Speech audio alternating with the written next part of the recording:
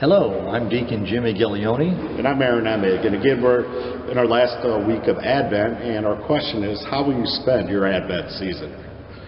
This week's Gospel is from Matthew.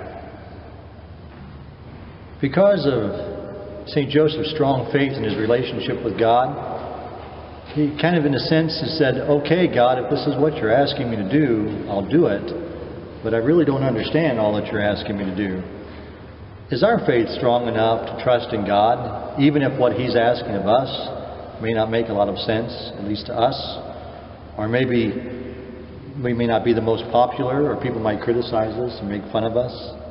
You know, living a godly life is not about just being popular or doing what we want, but it's more about doing what God wants. How will you spend your Advent season? Yeah, about Joseph, you got to think about that a little bit. He sort of got a raw deal. I mean, he was barely spoken about in the Gospels, but think all the pressure he had. I mean, raising the father of Jesus, who was the Son of God. I mean, think about this. If this happened today, if a husband, found out his wife was pregnant and they never had relations, what do you think would happen? Joseph had blind faith in God. His belief in God kept him strong to raise Jesus. Well, think about that responsibility, raising the Son of God.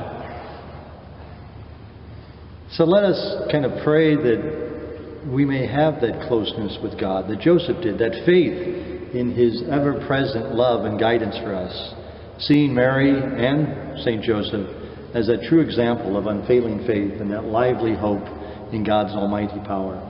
Yeah, I think we need to start being like Joseph. Just having that blind faith of achieving a goal or dream that we always wanted to do. We need to get sort of uncomfortable. We need to get out of our comfort zone.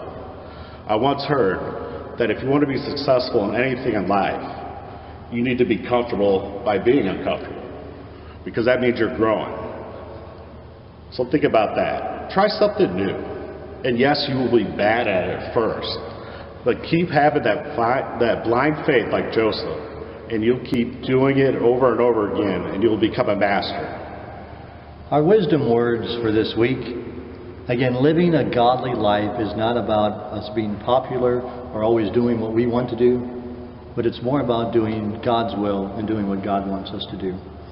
And again, our transformation tool for this season is the Jesus Question CD by Matthew Kelly. Again, he talks about us transforming our own lives and how God created us for happiness and getting to know the Shepherd through the Gospels. And again, every Tuesday, we're giving out free copies at Morris Hall at 2 p.m.